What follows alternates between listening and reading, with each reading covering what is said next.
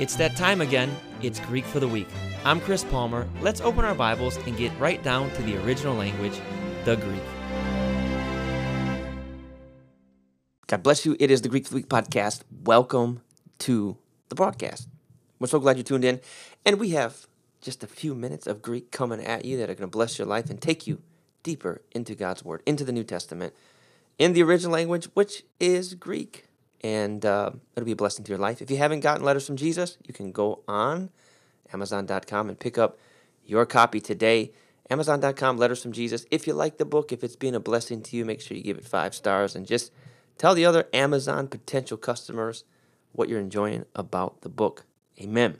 Today we're going to be talking about something we all go through, and that is doubt. Now, everybody goes through doubt.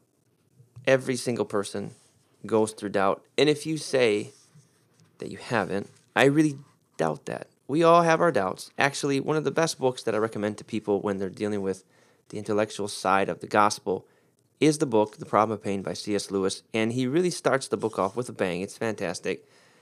And this is what he says. Not many years ago, when I was an atheist, if anyone had asked me, why do you not believe in God? My reply would have run something like this. And then he goes on with the discourse in the way only C.S. Lewis could possibly write it. And he explains why he was an atheist. And he ventures out and describes all the doubt that he had as someone who was not a believer in theistic religion. And he does a really good job of doing that. And at times, reading it, I found myself identifying with some of the same thoughts. And you say, well, you're a pastor. Of course I'm a pastor, but I've had those thoughts, and we've all had to battle them and move past them or quench those doubts and be people of faith. And I can legitimately tell you in my life, after working through doubts, I believe 100%, without any sort of concern or hesitation, that Jesus Christ is the way, the truth, and the life, and that the Christian religion is not only the most wonderful school of thought, but also the most logically sound religion out there. I really do believe that. I believe that if you took the faith, or let's say the eternal element, out of it and how you decide to live your life, that Christianity is a far better way than humanism, Marxism, Leninism, etc., etc. It just is a morally wonderful way of life. And it counts and explains for the universe, I think, better than all of our other ways of doing such, like naturalism. Okay, be as it may, we find in Luke chapter 1 and verse number 1 that this gospel that Luke is writing to a man named Theophilus, the gospel of Luke is being written to an individual, a particular individual. And the scripture says in Luke 1 verse 3, well, let's just read 1 verse 1. It says, insomuch as many have undertaken to compile a narrative of the things that have been accomplished among us, just as those who from the beginning were eyewitnesses and ministers of the word have delivered to us, it seemed good to me also, having followed all things closely for some time past, to write an orderly account for you, most excellent Theophilus, that you may have certainty. That's a great thing to receive as a believer, is certainty. Certainty concerning things you have been taught. Now, verse tells us a few things. First of all, that Theophilus understood the faith. He had been taught, past tense, okay, aorist tense here, things he had been taught. And he understood somewhat of the faith.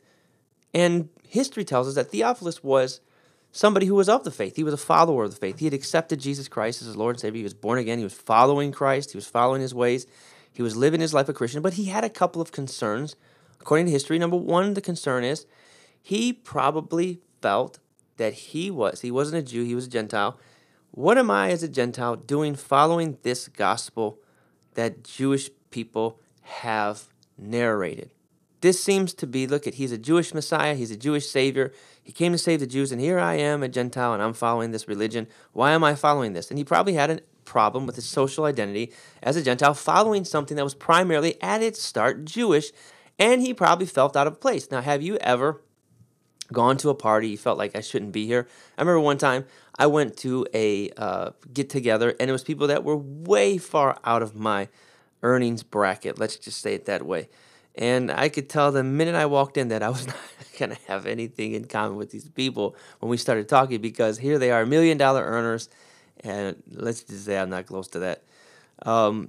and I felt out of place. I felt uncomfortable, and I felt like I really wanted to leave as fast as I could, and I made an exit for the door ASAP. Not that I have a problem being around those people, but listen, a square peg can't go into a round hole.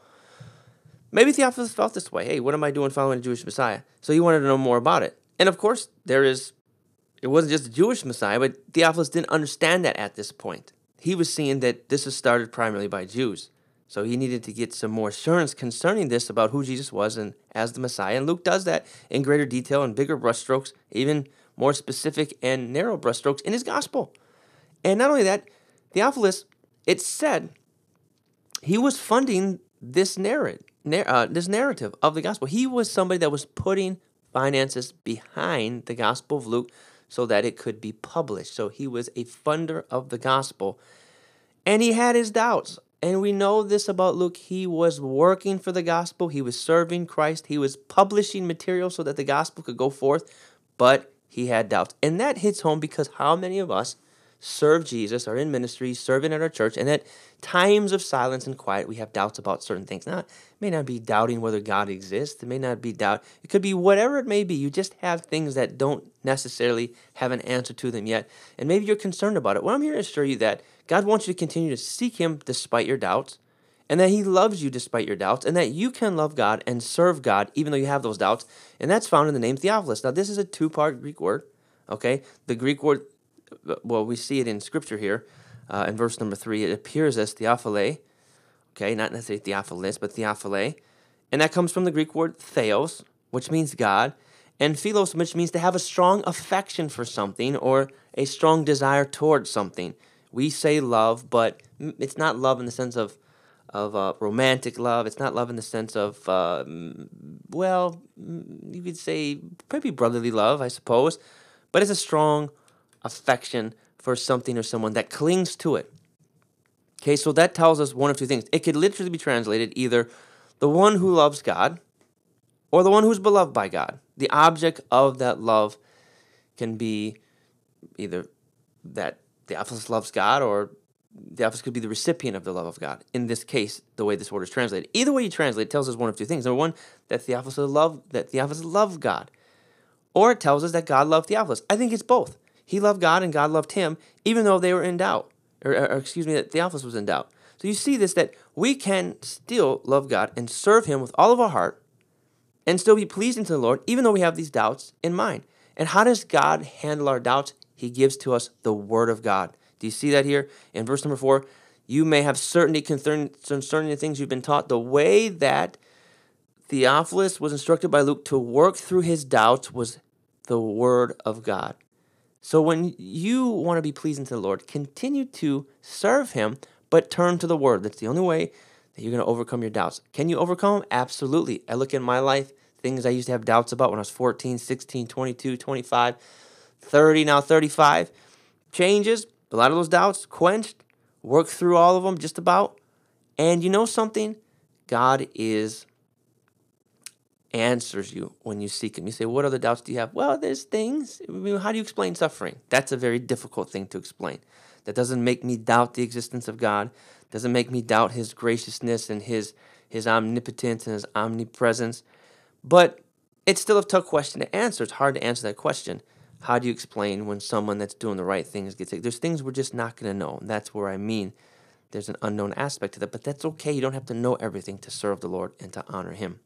We just trust the Lord, and that's where we find that we put our trust in God is in places where we're not going to know things about, but we still need to make it a point to walk in love and serve the Lord despite those difficulties that we have, or I should say doubts that we have. And we see this in the life of Theophilus. So if you have doubt today, if you have things in your life where you're concerned, you're mixed up about, the answer is the Word of God. Don't stop going to church. Don't stop talking to your friends about the Lord. Don't stop reading good Christian material that'll be a blessing to your life. Don't stop serving in whatever capacity you're serving in. Make sure you're in the Word and surrounded by the Word, just like Theophilus was. And I can promise you, if you do that and you attend to the Word of God, like it says in Proverbs chapter 4 and verse number 20, that God is going to answer you and He's going to replace those doubts with faith. because the Word of God tells us in Romans 10:17 that faith comes by hearing, and hearing by the Word of God. So you have to hear, you have to hear, you have to hear, you have to hear, and you have to keep on hearing the Word of God.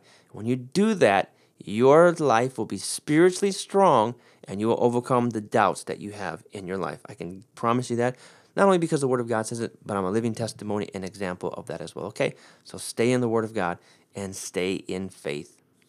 Until then, just know that God loves you, He's pleased with you, and you can still be a servant of the Lord, okay? God bless you. Next time, we'll see you on Greek for the Week. Remember, Letters from Jesus on Amazon.com. Pick up your copy today.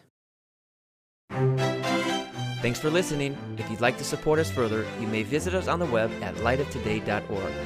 God bless and good studying.